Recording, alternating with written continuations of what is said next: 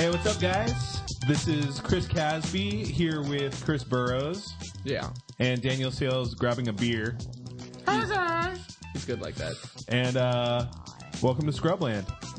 This is episode number 33. I believe. It's Jose Canseco's number, man. Coming to you from Richmond, Virginia. RVA, baby. Home of the VCU Rams. Home of the VicU Rams. Oh, you hear that, boys? I'm on. Sweet nectar. Sweet nectar. I don't know. I've got this sweet nectar in a fucking Pyrex measuring cup. Whose fault is that? You don't have any clean cups, dude. Whose fault is that? Measuring cup's pretty sweet. You assholes come over here and drink all my liquor. You use all my glasses. Hey, if we wanted your sass, we'd ask for it, all right? Okay. You give me some sass about drinking liquor out of a Pyrex cup. Yeah, that's right. Can I have a little sass over here? No, drink your beer. What do we have to talk about this week? is how I get away with just drinking all his liquor. Yeah. Like, Casby doesn't drink beer. Bro's like, can I get some liquor? No, I bought PBR for you. Yeah, But Casby's drinking good nope. stuff. Fuck that. A whole friggin' A pint. 8 ounces of it, apparently. This is a cup, dude. It's a cup. Yeah, it's 8 ounces. Whatever. How? Good. Yeah, it's like you can do translation. Let's talk about magic cards instead of our other vices. Oh, hey. Hey, so what kind of magic cards we had to talk about? Let's see. We had a few events. We had the Star City Games Open Series in LA. We had Grand Prix Barcelona. That's right. We had the Toronto TCG player. I think it was actually last week, but we didn't really cover it. Something like that. I don't know. What? Was it? I think. Yeah. Oh, yeah, Was it- because we covered it on the Yeah, cast the before Scotty I Mac, left. yeah, before yeah. I left, yeah. You know. And also a Richmond PTQ, I guess we're going to talk a little bit about. Oh yeah, sure. We can talk about it a little bit, yeah. So, what did well everywhere? Cobblade once again. Yeah. Cobblade did well everywhere. Ta-da! We won't really be talking about We're not that. going to talk about Cobblade. I mean, I'm sick of this deck. I've no. never played it, and I hate that deck. I'm gonna give it the 5 seconds. This is the shout out to Cobblade. Jerry T made a 76 card list because he couldn't decide which cards needed to be in there, and then was like, you know what, let's just play them all, and we don't want to cut the wrong answer, so we just play 76. And then he convinced Patrick Chapin to do it, and then Chapin scooped him in the top 8, and then he lost to some guy that I don't have no idea who the hell he is. He was Asian. He's Asian. Must be fantastic at this game. Absolutely. Anyway, I didn't know. I was watching the semifinals online. Yeah. And it was this guy Zhu versus this other Asian guy. Okay. Sounds racist as shit, but it's okay because I'm Asian. So it's 2 Asian guys fighting. 2 it Asian out. guys, sure, yeah. Okay. And I was like, I don't know who to root for. They're both supposed to win. Good story. Okay. So Cobblade is still a deck. It's still happening all over the place. Like, and you'll what do we see? Like, what were the big innovations? There was a blue-white list that had Hero Blade Hold. There was the same blue-white black list. Hero Blade Hold's so good. Uh-huh. The Splash Red versions didn't show up so much this week. No, they it's not as suck. good. They were good for a week and they're bad again. Yeah. The Splash Black was just better. Yeah. Have we seen anybody return to classic blue-white control at all? That's what won. Yeah. At what tournament? The Star In City the Open Series. Okay. Yeah. Or sorry, the Open Series. Yeah, Open Series. Classic Cobblade with Volition Reigns in the board was the winner. I mean, but like it's not like classic blue-white control. No mystics or anything. Like they're all playing Caw. Oh no. Yeah, I mean, yeah, they're all playing Caw. Let's talk. Hang on. Let's jump to Barcelona because these. Let's talk about a Cobblade deck that didn't win an event. Because it doesn't have any Stoneforges in it or Squad Hawks. Right. We're talking about Guillaume Wafatapa and Martin Sheenan, both top 8ing in Grand Prix Barcelona with blue-black control. Yeah. Hell yeah. And it's blue-black control that just is grind you out card advantage type. Like, how is this beating the Cobblade decks? I guess Liliana Bess. Yeah. Guillaume had 2. The Martin had 1. Yep. And in conjunction with all their duress effects. And odds are that she's not getting printed in M11. So she's gorgeous. It's taken her this long to finally win a Grand Prix, but good job, Liliana. Thanks, you got Liliana. there. Yep. I remember back when, like, I remember so many times you're like, oh, Liliana could totally be good here, but you cost 5. Oh. You cost 5. It's like the magic screw you planeswalker number. So, Gideon's awful. I'm so excited. It was forever, though. These decks are finally playing Black Sun Zenith in their main. It's Black Sun Zenith is the card that we all knew was good. You in your mind, you're going, how do I beat these Cobblade decks? How do I beat these aggro decks, these Kuldotha decks and stuff? And I've wanted Black Sun Zenith to get there for a long time. Finally got there. Yeah, Black Sun Zenith. I'm giddy. Like that card. You sound giddy. Mm-hmm. Yep. Check out the creature package changes. There's 2 Grave and Wafotapas. Like, Wafotapa's always been a minimalist for his threats. Like, whenever he's playing a deck, he was the one who was like cutting his cruel ultimatums. And that's why he got control. fucking 8th place. Like, I think it's just because he outplays his opponents so often. He's like, I don't need more threats. I'm the same way though. When I build a deck, you always want to put a couple extra win conditions in it. Yeah. And because mentally, people don't know how to play a deck that only has 6 cards that'll win the game.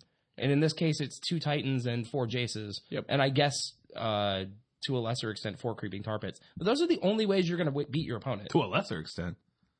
These are the types of decks where Creeping Tar Pit is the bomb. More often than not, do 21 points of damage for the win. Yeah.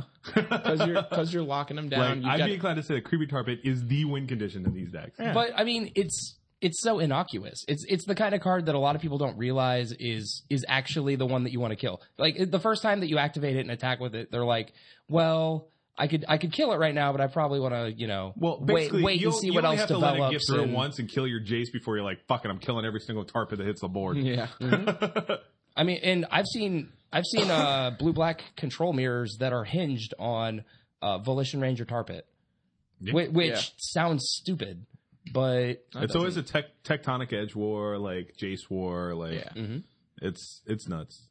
So the eventual winner here, he's also got Tumble Magnets main deck. Yep. Very cool. Yeah. And so it gives Valakut, well, not fits, but it makes him slow down. It slows down Valakut. It shuts down Kaga long enough for you to get to your end game. Like just the fact that you equip its sorcery speed to your swords, and like I think that's the big thing. Is this is a deck that's probably pretty weak to getting hit by a Feast Tumble of Famine. Magnets are taking over, like as the Kago tech.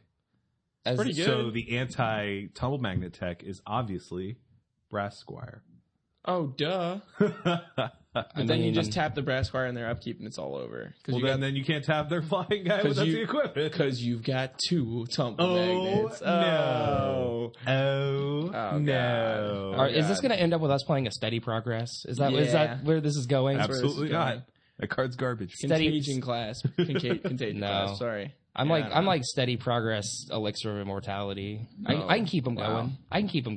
It's good. It seems fine. I'll just play this Voltaic key and gain 10 life off of my elixir of immortality. Wait, that doesn't work. Absolutely. If you didn't know, the colon's in an awesome spot for elixir. Yeah, right. You can actually get the double activations. You respond by untapping it and using it again. You also get to shuffle your graveyard into your deck twice. Cool. But But yeah, well, I would do that. That sounds cool. Yeah, like I mean, just to be a complete dick, you definitely like put your deck down, let them cut it, time on the clock, and then you pick it back up, shuffle it again. Yeah, I absolutely. often am trying to eat time on the clock. So. You're a bunch. That's all you need to do is waste time on the clock, Chris Casby. I mean, you're not the slowest player, but you definitely take some unintentional draws. Well, those unintentional draws are often intentional. Awkward. I can't beat you, so. What a sleaze bag. Boo.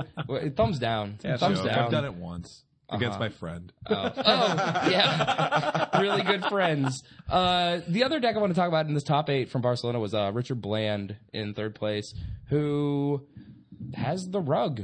Has the red, blue, green. That's a monsters deck. So we were talking about Rug earlier today, and we're basically like, why is this deck not all over the place? And well, Bertoncini is all over the place. The guy's just been everywhere and top hating everything, although not as Jerry T's the beast this season. But is it just a deck that not a lot of people can pilot that well?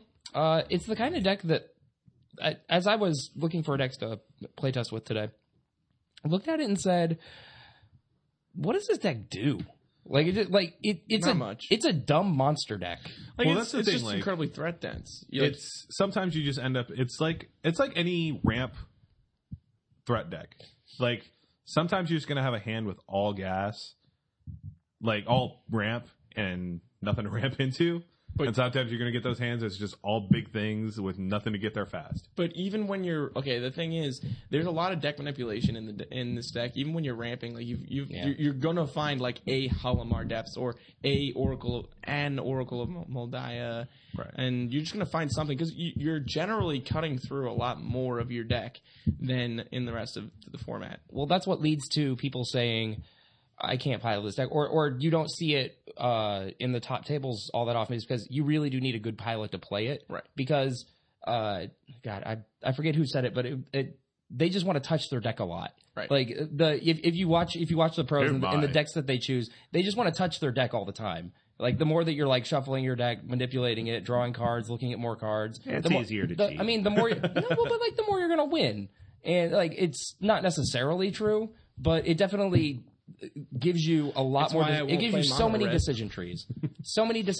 between Halimar Depths, Explore, Preordained, Jace the Mind Sculptor. This deck has so many decisions in it that it can be hard to pilot, even though it looks like a big dumb monster deck. Right. And that's what it is. They're playing Precursor Golem, for Christ's sake. Yeah. I mean, Precursor Golems also. I mean, you get the turn 3 Precursor Golems.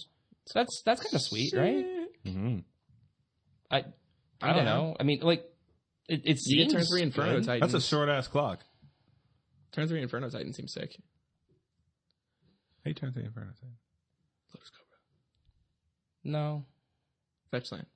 no, 1, 2, 3, 4, 5. No, you're right. Sorry. no. Nice I try. guess you can explore. Chris Burrows hasn't played a lot of Lotus Cobras. Yeah, you can't explore. You turn 2 Lotus Cobra, you turn 3 Explore, double fetch land. Thank you. I know you can do it because you can turn 3 Primeval Titans in my old Valakut list. Yeah. Okay, I don't even know what I was thinking about, but nice life, I guess. yeah. You're just being a dick now. Shut up. I'm sorry. Yeah. I mean, like every time your opponent, like you're sitting there, you're like, oh, it's turn 3. My board is like a Geopede and a Lynx, and I was on the draw. And then your opponent's like, draw Inferno Titan with 1,000,000 lands. You just want to take your pen and stab him in the throat because, I mean, he can sign the slip with that shit. Fuck it. Like, thanks a lot, asshole. Slip with your arterial sprays, huh? So please play red, blue, green. All your players weren't that good, and don't think you can pilot Rog. Just give it a shot at your next big event that we show up to. I won't stab you in the throat Promise. until after the tournament. what Brian else? Kibler's blue-black infect deck. Booyah! Blue-black infect, and not James Clear's terrible blue-black infect No, from no. Richmond, Virginia. That deck was awesome. I dude. mean, it was. No, that's Chris Kesby's deck. It was a binder pull. it's not a binder pull. It was mostly That deck a is binder sick. pull. Now Brian Kibler's deck, on the other hand, is not a binder pull. No, I think we can rest assured. He's been tooling around with this deck for a good couple of months now. Actually, I don't know. Yeah. He does have the 3 Phyrexian Vat Mothers in the board. Kind of looks like a binder pull. Just saying. I don't know. It was Just because you don't know how to innovate, you can only net deck and still lose. I don't know what to say. Yeah, it's true. It's true. It's only funny because it is true. Digging a little deep. I don't know. I traded off my Skithirex the Blight Dragon this week, and Brian Kibler's got 2 of them. So clearly, Should have waited a week. damn it. Clearly, Well, what's awesome is like his like I've been watching his evolution of this deck, like watching his like Star City videos and stuff like that. His initial build of this deck had like 3 or 4 Tezzerets in it. Yeah. And like as time went on, he dropped like his 2-drop like dudes. Like, you know, Contagion class was at like 2 when he first started, and Tumble Magnet was at 2. And just as he's just been tooling around with it online, he's just come up with this deck list that I guess he feels like is pretty close to optimal. is this the same list that he's been doing a video series with, and or has he been writing The last articles? one that he did a video series He on. writes articles, about Yeah. it. A couple. He did a video. He does a video series on Star City, and the last one that he had did not run Skithirex, and it had Tezzerets. Okay, what I'm getting at here is that I think it's really sweet that Brian Kibler is actually practicing what he preaches. There was, I don't know, about a year or so ago, there was this really negative trend of people writing articles and putting out deck lists that they knew were old. They're like, oh, here's this deck list that looks pretty good, except it's 2 weeks old from our playtesting gauntlet, and we just never released it to anybody. So you guys go ahead and play that, even though we're 2 weeks ahead of what you're going to play. Right. And then they go to the event, and it normally happened around Nationals qualifier time when a lot of people were just looking for any deck to pick up. Yeah. And they're like, oh, here's something new and sweet.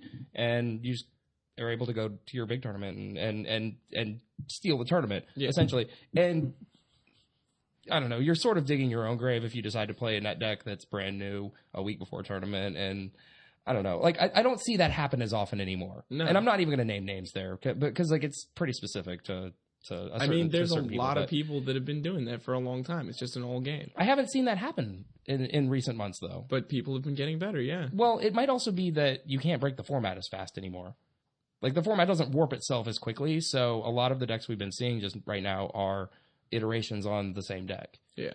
I mean, we're changing, 7 cards between a deck to the next week, but those 7 cards make every other deck jump through hoops to beat it again. Like it's like when Precursor Golem first hit the scene, 2 months ago, and everyone's like, "What the fuck?" Yeah, and they're like, "Oh, nobody's playing Bolts anymore. That guy's great." Yeah, exactly. the bolts have to creep back in. Yeah. I'm just saying, it's difficult to be 2 weeks ahead. Because say you have the sick Precursor Golem tech, right? But you're 2 weeks ahead and everyone still has bolts, right? You just look like a fool. That's true. You're like, oh, got these Precursor Golems. They were so good. Get so many lightning bolts. Precursor Golem. What if they bolt it? It's like nobody's going to play Bolt in a week. All right, yeah, but they're playing them this week. It's like whatever. Let's rein it back into Kibler's list here.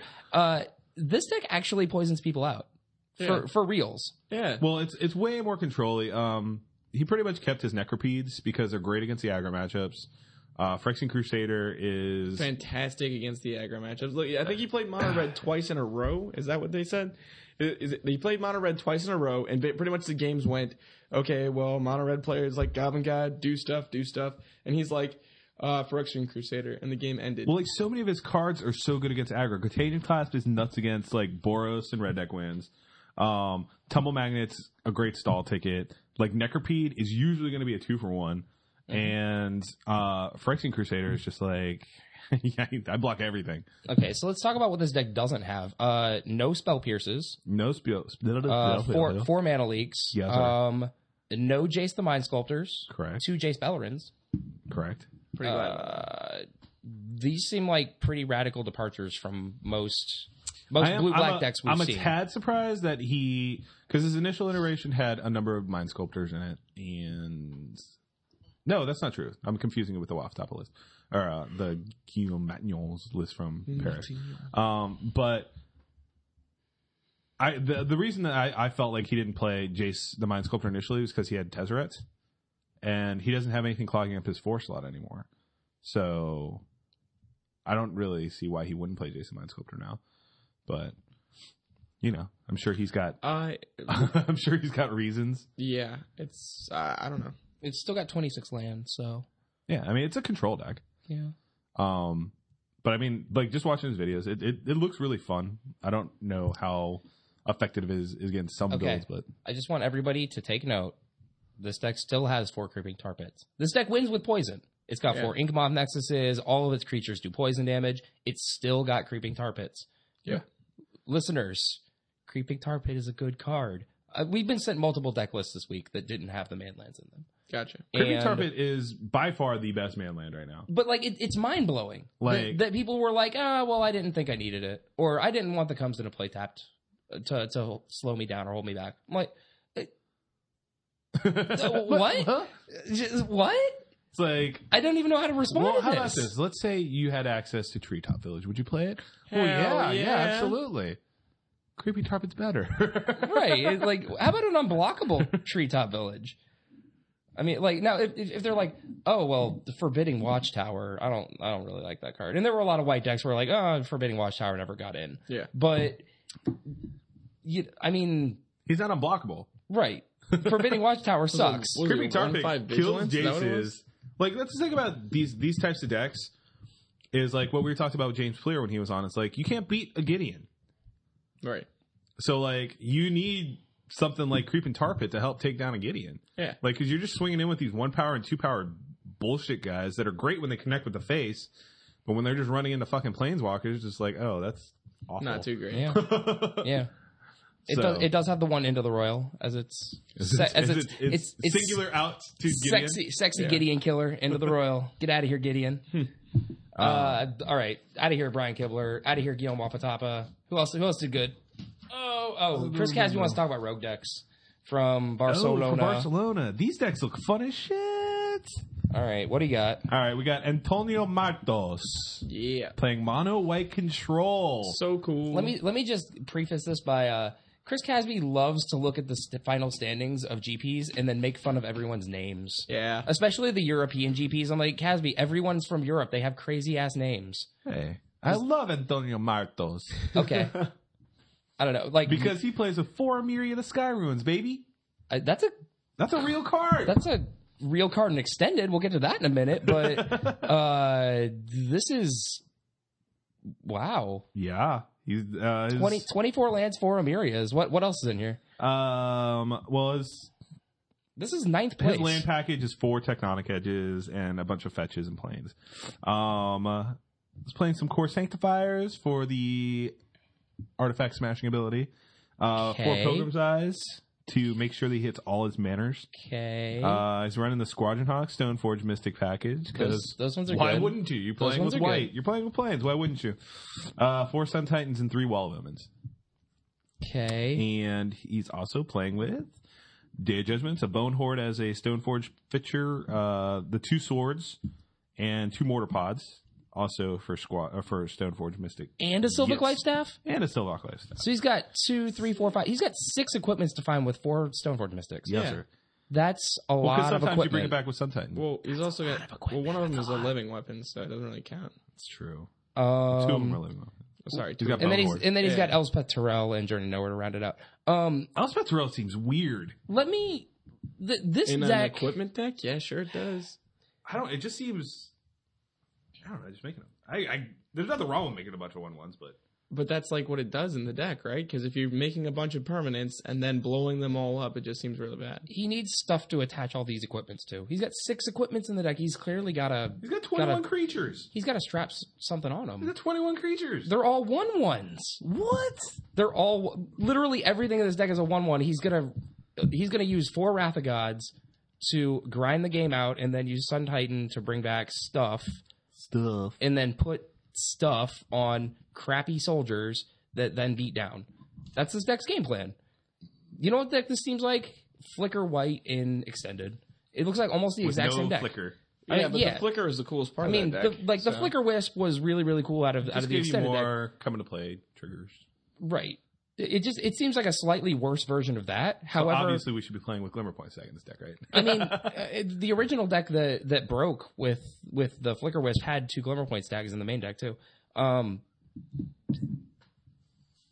It's not often that you see an extended strategy jump to standard. Right. It doesn't quite Because they don't usually back translate travel, well. It doesn't it's not forward compatible generally. Right. I mean, I saw an article today. It was the title was like, "It's only a matter of time." Stoneforge Mystics in Legacy. And, was that Sam and- Black's? and Ridiculous. I don't know. Yeah, It it was was Sam Black, yeah. people are now playing this package in Legacy, and they're like, oh, like it's sort of a budgety deck, but it definitely can kill people. Sword of Fire and Ice is nuts.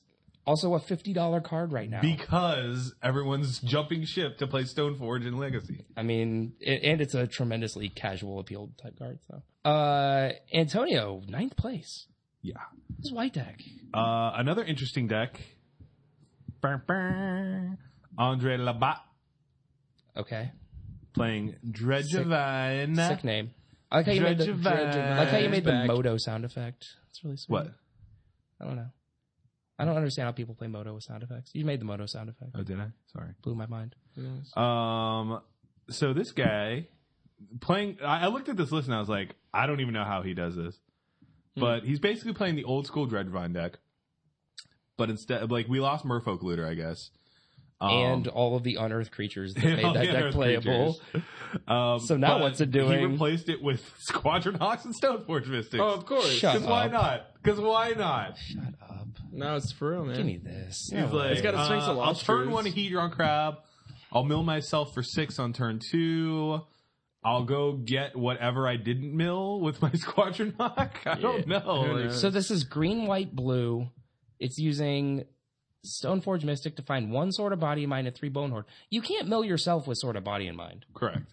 Okay, just making sure. The only thing I can think about that is that you can switch game plans mid-game. And mill them. And start going for them. Yep. I mean, you do have the 4 Hedron crabs. So why does this Bone have... Horde seems sick when you're milling yourself. You're like, hey, check out all these dudes in the yard. So this has 4 Ornithopters and 0 Memnites. It's also not doing, like, you remember Conley was doing that Deck Doctor segment with the Riddlesmith and stuff? It's not doing that. This is doing... this deck, I get this deck out of my face. I don't understand how it plays. Like, it plays with... doesn't this just roll to a Pyroclasm? Like, get out of here. No, because you got Vengevines. Okay. You got a Trinket Mage. You got Fauna Shaman to go get random things that you haven't built already. I don't know. It seems like... It seems like it rolls to a Pyroclasm. It seems like the most gambly of decks ever.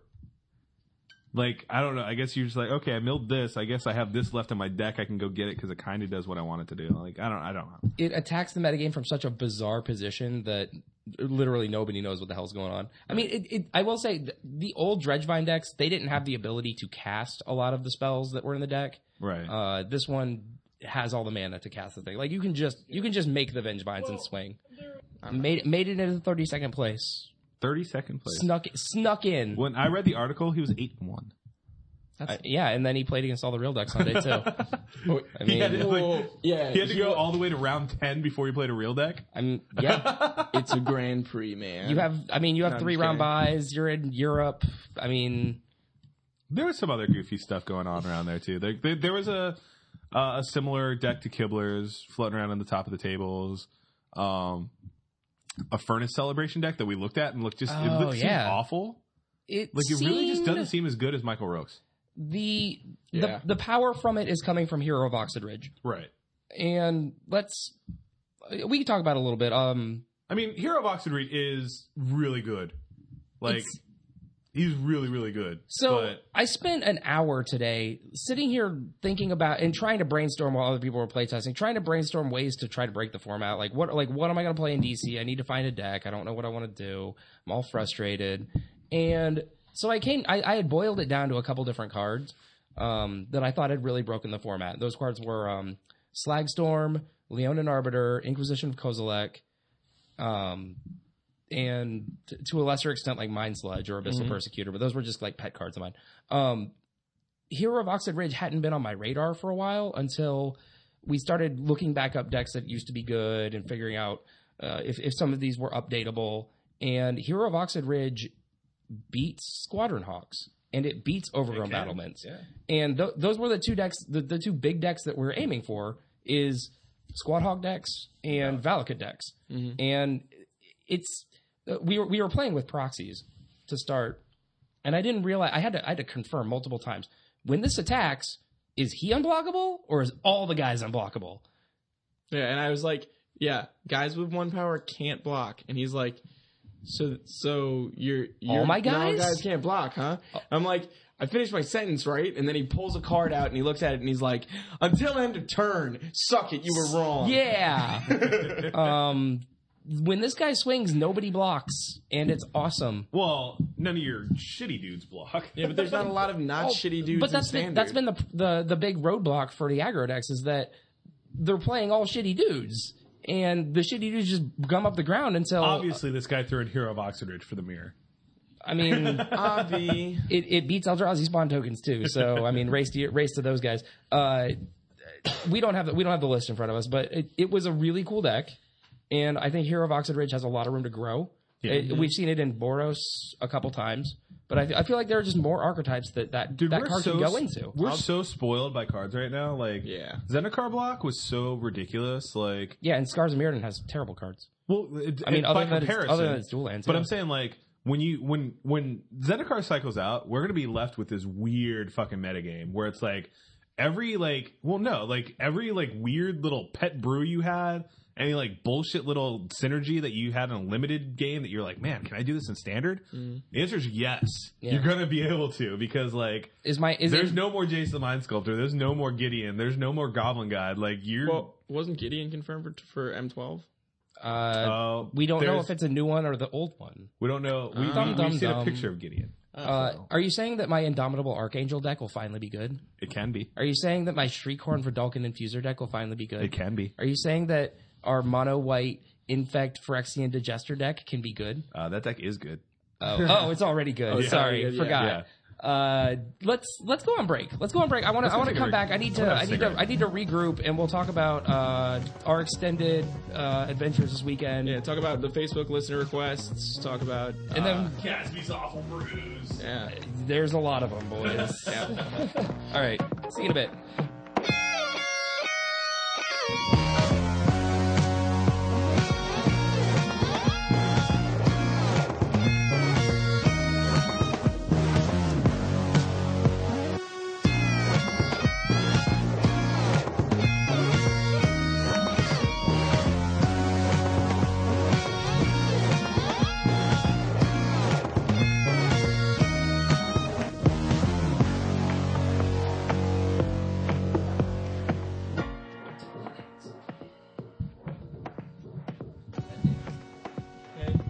So we are back.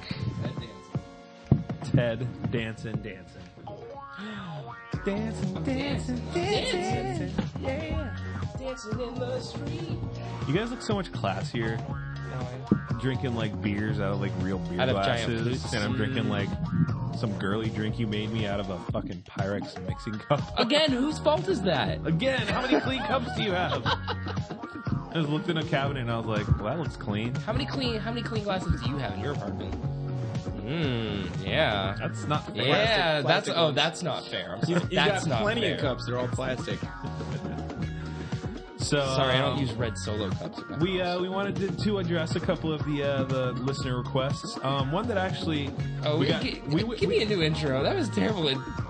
What? I don't want to talk about. I don't want to dog you like that. Oh, it's okay. I don't care. I'm a messy boy. Everyone knows this. They've seen me. They've smelled me. We should do it again. We should do it again. It's fine. No. We're not going to do it again. We should do it again. Dramatic pause.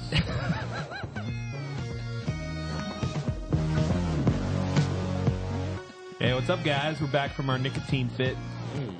So we wanted to talk a little bit about some listener requests. Yep.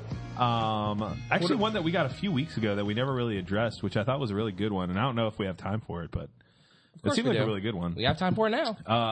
It was from Ruben, I think. Ruben.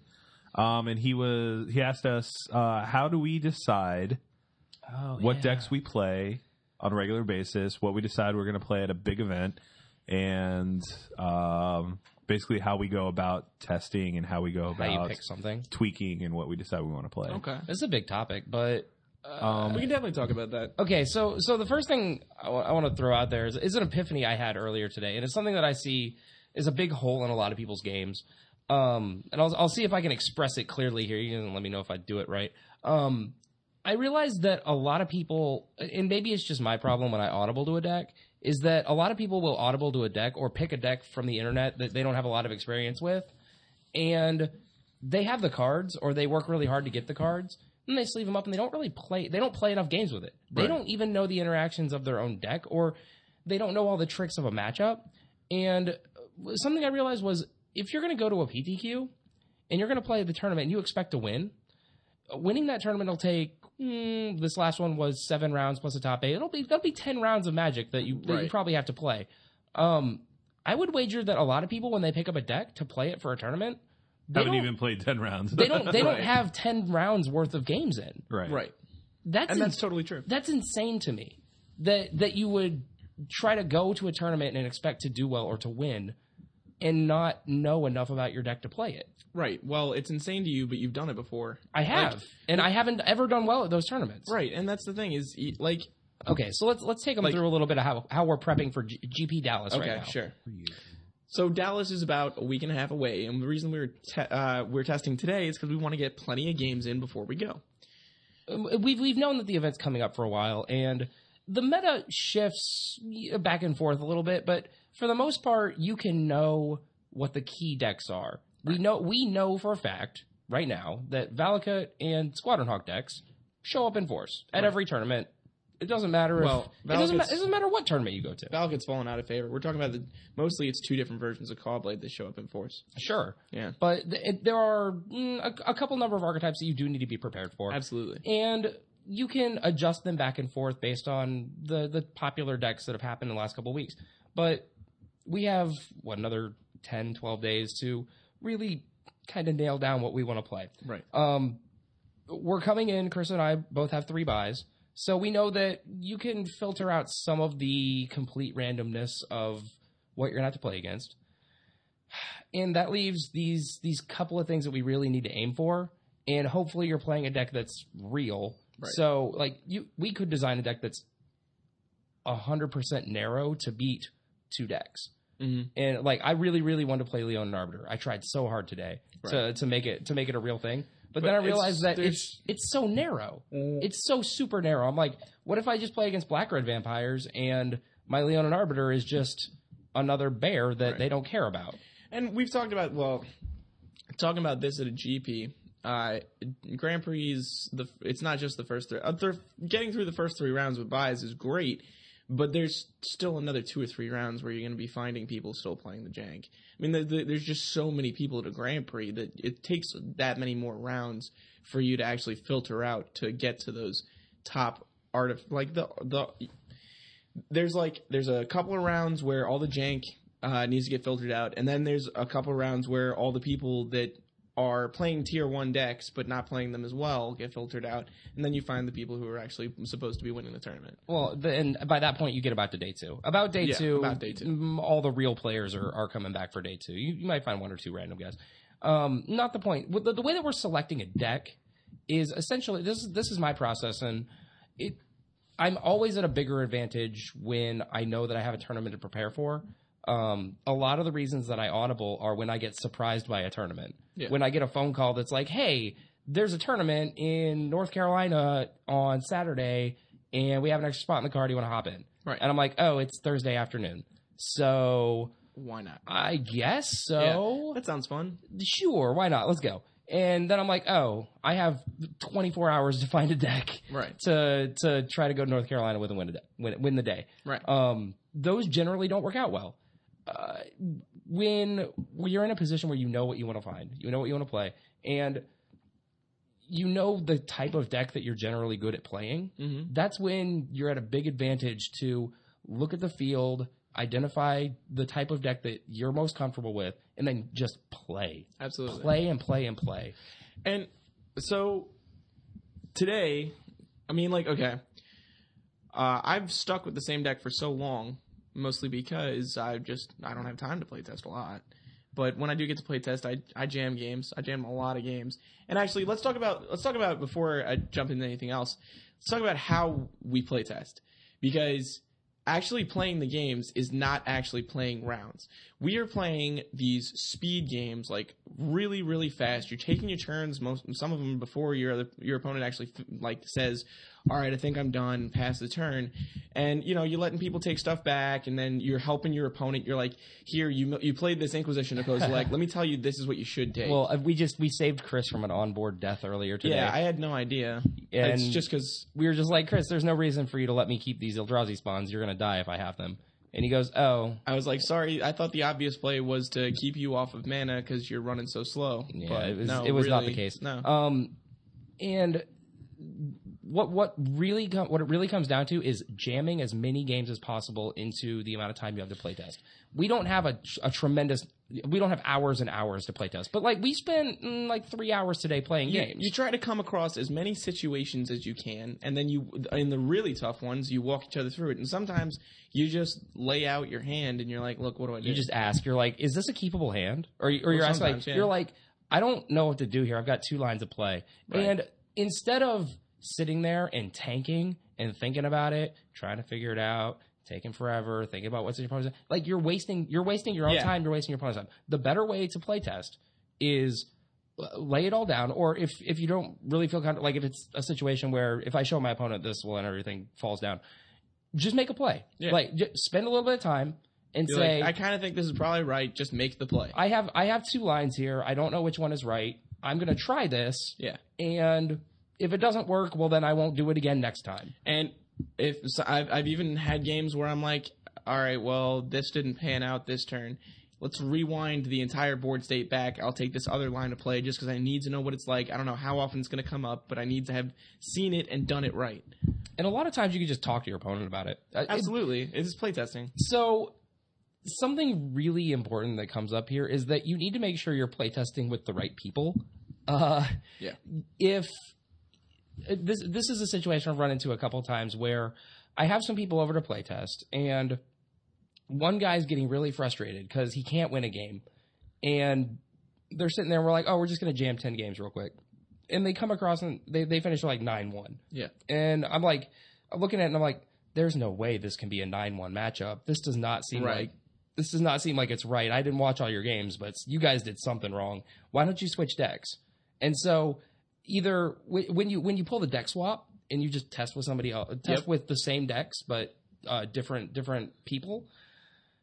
If the same guy starts losing the other side of the matchup, you kind of realize that it's the play skill thing. And instead of, you don't kick him out of your play group, you probably teach him what he's doing wrong. You need to either lift him up or well, that aside, there's play styles too. There's obviously people that you play with that love making Goblin Guides on turn 1. Yeah. And then there's other people you like playing with who like playing Mana Leaks on turn 2. Yeah, you know, so when you stick them with the Howling Mine combo deck, they're like, I don't know what to do. Yeah. Whoops. And yeah, that's really awkward. You try not to do that, but sometimes you really do end up with a weaker link in your testing pool than you need to. And you can either, choose not to invite them back, or you can try to build them up. And it kind of depends on who's in your playgroup, who you have available, right? Right.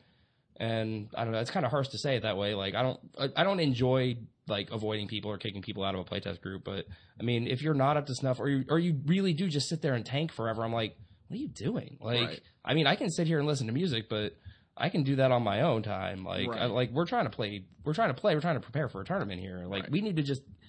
What it really comes down to is playing as many games as possible. Yeah, just like I said, seeing so many situations. Now, one of the stories that I like to tell is right before I won states is I spent 2 weeks just playing the same deck and tweaking it a little bit here and there and here and there. But I was playing on Workstation, which I actually hate. I think Magic Workstation is a bad format for you to be playtesting because their shuffler is based on a 40-card shuffler, and you end up with these shitty hands all the time. But basically, I just needed to see as many combinations of cards of openers and see what's keepable, what's not. This is not a deck that was on anyone's radar. This is something that I pulled off the internet that someone was like, or LSV was like, yeah, this is something that wasn't good enough. But I could see someone tweaking it right, making it work. So I was like, I'll be that guy. And so like, if I had a playtest group, it would have been nice to have some input. Eventually what I came up with was right, but it took a lot more time of just running through tons and tons of situations and just doing what I had, like just seeing everything. Trying to figure out how to level yourself up. Just see it once. Like everything once, just know what you're doing. Would you say that if you had a playtest group, if you even had one other guy to sit down and play games with and just talk about certain lines or what you think it should be in the deck and what shouldn't, and I certainly would have figured it out faster, that's for sure. Do you think you would have come up with a better deck? Do you think it would have showed up with almost the same thing? I would have come up with the same thing, but I would have done it a week before. Like, literally the morning of that tournament, I actually said to myself, I was like, there was like something that clicked in my head, and I was like, oh my God, I've been having a hard time with this one matchup. Isn't it obvious that the answer to Blightning is you have like 12 potential blue sources in your deck, just run an island in your board and flash freeze, or whatever it was. I think it was negate, actually. Something like that. I think it was negate. Yeah. And I was like, oh. No, it was flash freeze. Okay. I asked Will. I was like, should I play negate or flash freeze? He was like, flash freeze. But whatever. Like, the fact that I had to come up with it the morning of the tournament was bad. It took me 2 weeks. I don't think so. I don't necessarily think so, though. It took me 2 weeks to figure it out, and it was untested walking the tournament. No, but if you look at so many you look at so many tournament reports where the guy goes, you're able to make an informed decision without testing sometimes on theory. It's based on your complete knowledge of the deck and of everything that you know you're going to play against that deck. If you know that you have bad green matchups or you have bad certain matchups, and you know that it does click, let everybody in your group know. I've seen multiple reports where this happens. They're they all scratch out something on their sideboard real fast, add 2 of a different card, right, and it becomes sick all day, and they win. Right, and. It's that kind of last minute teching that it happens. I wouldn't necessarily say it's bad. I was upset with the fact that it took me so long to figure it all out. I figured I was like, this is something that I should have just had. And if with a playtest group, you can actually get this together in a decent amount of time. Mm-hmm. That's what I'm saying. Another thing is a lot of this random like sideboard and main deck tech that everyone kind of just comes up with at last minute. Like, it comes from just playing a lot of limited. Yeah. Like, just the more rares, like we've said it before, like whenever a new set comes out, you just want to play with the rares. And like, I realized it recently, like every time a new set comes out, I make an awful deck. Mm-hmm. And it's just, I play it as my pet deck and just play the shit out of it. Yeah. And just get a feel for like the new mechanics. And eventually you're like, oh, well, this is clearly, this Baneslayer Angel is clearly better than this Battle Grace Angel, which is obvious on the surface, and it's a really bad example, but it's obvious on the surface when you say it like that.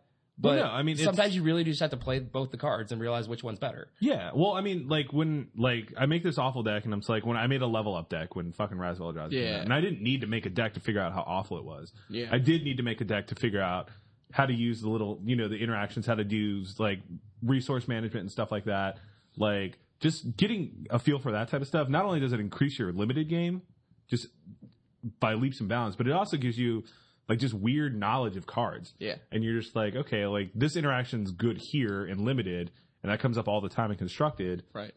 That might be good enough in constructed play. And it's just like, ridiculous stuff like that will give you like such an edge against these players who just do nothing but fucking moto grind all day. They have no idea what's going on. They just play net decks. And they might actually be pretty good at their stupid little net deck. Right. But, like, when you, like, that's why when, Jerry T comes up with these weird techs, like, everyone's just blown away, and they have no idea how to interact with it. I actually talked to Jerry T one time. He's a funny guy. I was like, yeah, I mean, I know what you're playing today. And he was like, well, do you? And I was like, well, I mean, you did make the deck. And he said, this was when he made Naya Vengevine thing, or whatever it was. With the Spark Mage. With the Spark Mage, yeah. And he was like, yeah, well, you changed 7 cards these days and you made a new deck. Yeah. So, and that was... absolutely true. Yeah, and he just keeps doing it, though. And he just keeps doing it right. Yeah. So... as seen by the last 3 weeks of top 8ing? Yep. And winning? It's a lot more than that, dude. Like, it's like some kind of like 6-week run. The man's been on a really impressive hot streak. Yeah. Another thing that's I think is really important is just like I said just a few minutes ago, just playing your style. Yeah. Like if someone hands you the best deck and you play it for 2 weeks and it's the best deck and you have a good hold on like how the interactions are in the deck, but you don't feel comfortable playing it, then don't play it. Right. Like Patrick Sullivan, like that dude, like he said, like he's been playing the same deck for 10 years. It's true. Because he knows how to play that deck. Yeah. Like Red Deck Wins is not the best deck in the format. He won a 5K or like an Open Series event because he knew how to play it, and he knew how to play against Control, and he knew how to play against other aggro decks. Yeah. So it's like there's little tweaks and stuff with card choices and stuff like that. But like you said, he's like they were like how did you test for this in the top 8 profile? And he's like, I've been playing this deck for the past 10 years. Yeah. I could have just picked it up cold. It's the same damn thing I've been doing forever. So it's like when you just have a play style, like if you understand your strengths, then just play to your strengths. Right. Like if you have a very calculating and analytical mind, Control might be a very good call for you. You pick up so many aggressive style, just play fucking Goblin Guides. Yeah. You pick up so many percentage points by playing what you know. Exactly. Yeah. And it requires less testing, which I don't obviously advocate so much. Like, you do need to know what the other decks in the format are. Right. But, and sometimes you can be walking in completely dead. Sometimes the format could be completely hostile to combo. And you're like, I only ever play combo. I search for combo decks so hard for Dallas. I don't think there's a combo deck. I'm not going to end up playing combo. Yeah. As much as I would love to. I mean, Valakut is pretty much. I mean, it's combo-ish, but it's not the deck. It's not the deck for me, and I don't like it, so I'm not going to play it. Well, like just now, like when we were waiting for you to like load up all the podcast stuff, Burrow's like, "Here, play test with me real quick. We'll just shoot around a few games."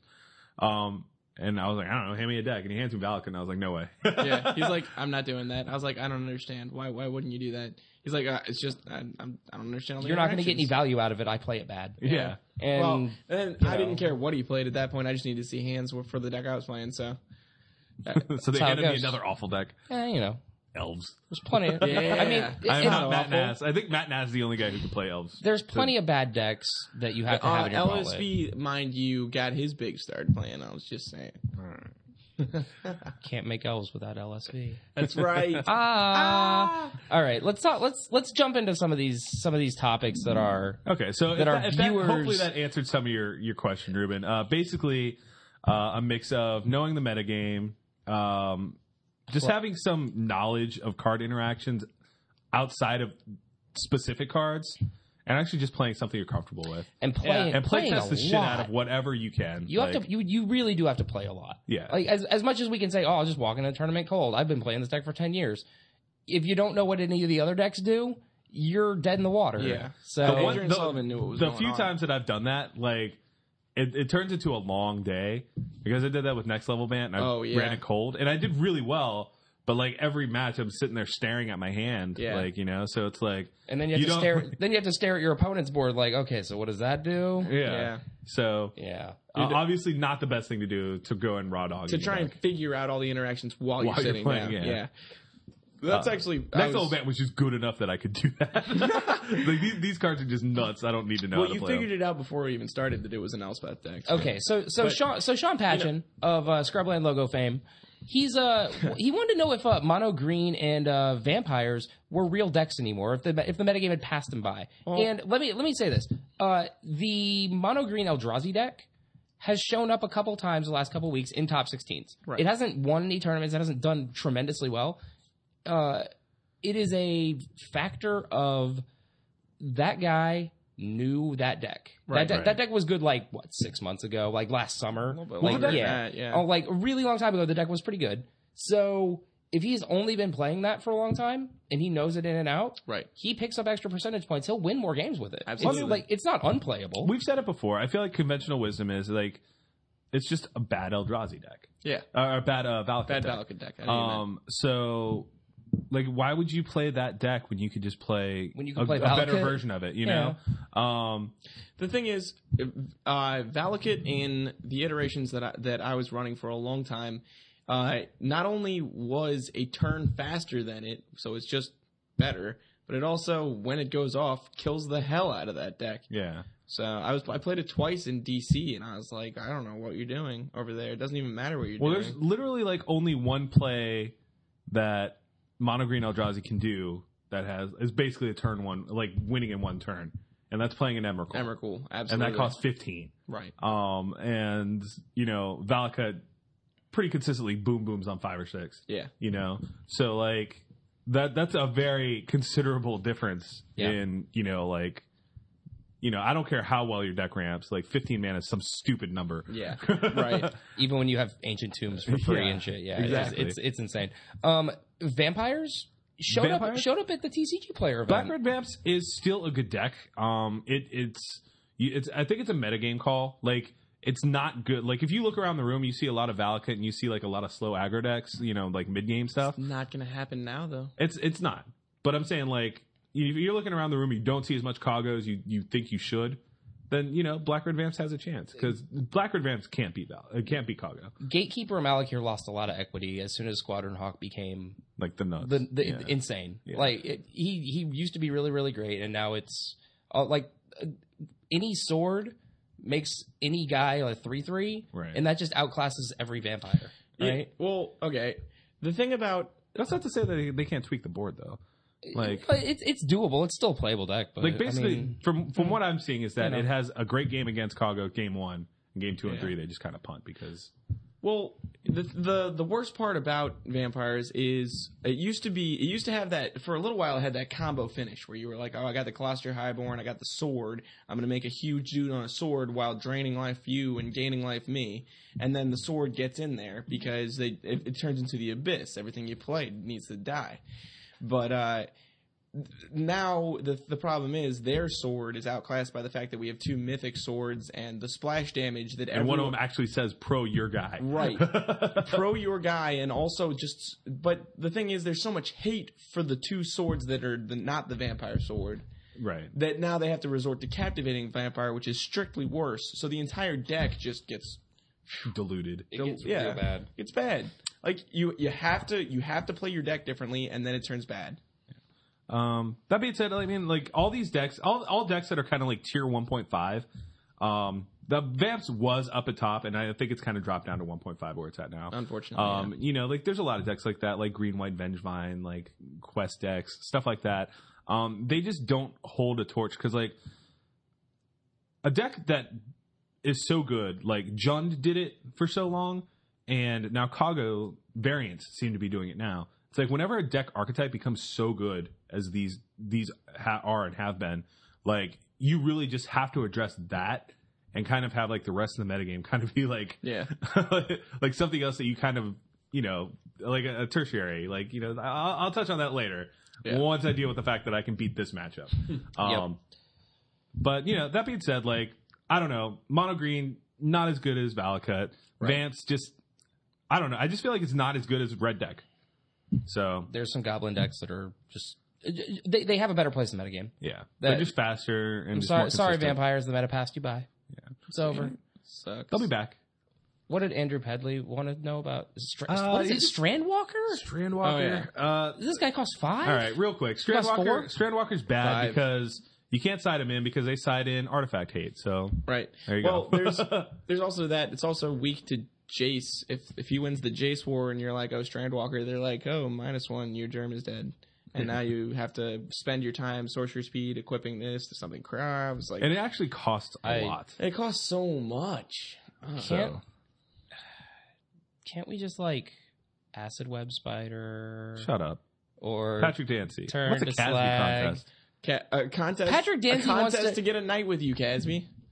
I mean, I am pretty fun. A bottle of whiskey and a pack of cigarettes, and Chris Casby can be yours all night long. Exactly. I'm a pretty cheap date. I don't even drink good whiskey. Exactly. Like, what do you drink? Black Velvet? Black Velvet? What is that? Yeah, who even heard of that? When you go into the whiskey section and you go, past the good whiskey, past the bourbon, then go to the blended whiskey. Yep. Yeah. Okay. Yeah. You can tell it's already getting worse. Yeah. Now look down to the floor. That's where you'll find Black Velvet. Do we have to like open a trap door underneath the shelf to get the Black Velvet? I mean, it's not that bad. Okay. But, and Benny. Oh, I mean, Benny Ram Smith, Nation. Ram Nation, boo, boo, boo. Yo, VCU, man. So VCU home team has made the top 4. I don't think any of us watch basketball or anything, but really happy, Ben. Benny Smith apparently loves the wordplay. Yeah, and he's a punny motherfucker. Benny wants a damnation that is alternate arted into a Ram Nation, to VC Rams. It's Rodney the Ram. Yeah, I mean it's black and gold, and you know it's got some horns black on the sun yellow, and stuff. Black and yellow. So yellow I can't even sing that song with a straight face because I hate the Steelers. Black and yellow. I will say, closing up here before we move on to our very last segment of Beer of the Week, I really do like. I put up this awful deck, the mono white infect deck. I put it up on the Facebook page, and so many people responded to it. Loved it. I think I might try and do that more often, just because I think it's really fun to brew, regardless of how good the deck is. It's really fun, like I said, just to kind of just get a feel for just interactions with different cards. So I might try and do that again. If you guys have any like requests, you can shoot us Gmails or Facebook us or whatever at Scrubland Podcast gmail.com.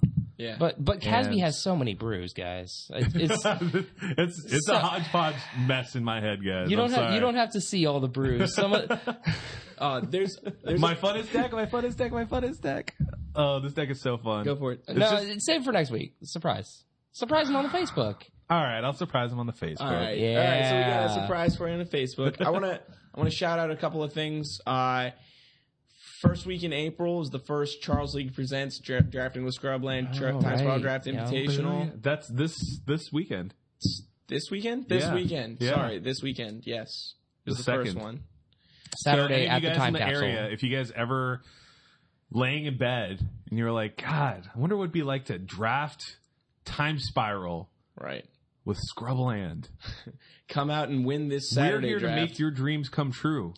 And while you're there at Time Capsule, pick up a Scrubland T-shirt. It's $10? $10. Yeah. $10. 12 for an extra large. Currently the only place available right now. Well, sorry, Internet. We're working on it. We're trying to figure out a way to do it online. Hey, Internet. Coming soon. Yeah. Everyone else. We might just have to have a too bad. Scrubland website. Jesus. Yeah, that'd be cool. Is it coming to this? Has Have it we come- finally has it reached the come to moment us where being we need a like real website? people? Gross. Ooh. Ugh. So, all right. I can, so we're gonna I can move- barely edit the podcast. I'm gonna manage a website. So now that you guys have finished the beer of the week. Yeah, the Peroni. I'm gonna give this one to you. Oh. Set me up. Set us up here. Well, Peroni was not as good as I thought it was going to be. Give us a background. Peroni, while I was in England, this is one of the beers I bought. It's an Italian beer. But it was like recommended to you by someone, right? Yeah, my cousin said, yeah, Peroni, man. But he doesn't actually drink beer, so.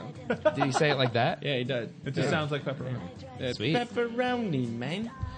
So, I can't read this bottle since it's in Italian. Oh, hang on. It's a superior beer since 1846. I can at least tell that much. It says originale on the top. Oh, originale? Yeah. Oh, that's awesome. Yeah. Oh. See, It's even in Italian. I mean, but that it's might originale, just be how they spell it's it in originale. Italian. But we're gonna call it the originale It's the originale, dude. because that's Origin. I can tell that Casby one upped me. Damn. Birra Superiore is the superior beer since 1846. I don't know what Nastro Azzurro means, but it All just right. looks like a. It doesn't matter. It's like Italian Budweiser. This bottle was 660 milliliters. That's how you know. So random. 666? No, just no. 660. 660. You got to convert it back into American numbers to make okay. it demonic. How many pints is that? The hell if I know. Shit. Wait, American pints or English pints? Because What? apparently they're fucking different. It's about one English pint. All right. Here's how you know a beer is going to be terrible. It comes in a green bottle. Fuck it. Yeah. No, I'm out. What? I like English. I'm out. Fuck a bunch of green Smelly bottles. fart beer, that is. Sorry, guys. Green glass bottles. It's Peroni. It's Italian Budweiser. I won't even So go how as many far. Peppas out of Ronies? It's about a third of a pepperoni pizza. A third of a pepperoni pizza? Yeah. You can't cut a pizza into thirds. Yes, I can. Oh shit. You ever seen a peace sign? It's like that. It's like that. It's more like a Mercedes. Isn't that like it's like a knockoff Mercedes? Yeah. It's a knockoff Mercedes, and it only gets one of the three pieces. Oh man. Wait, does it get the top piece or one of the side pieces? We'll call it the bottom piece. There's no. You It's are a circle. talking about It's a fucking circle. You are talking There's about no a top and fucking bottom. knockoff peace sign. That's right. Jesus Christ. right. Peroni. Green bottles. Avoid them. It's awful. Fuck a green bottle. Not great. It wasn't So- very good. It just wasn't very good.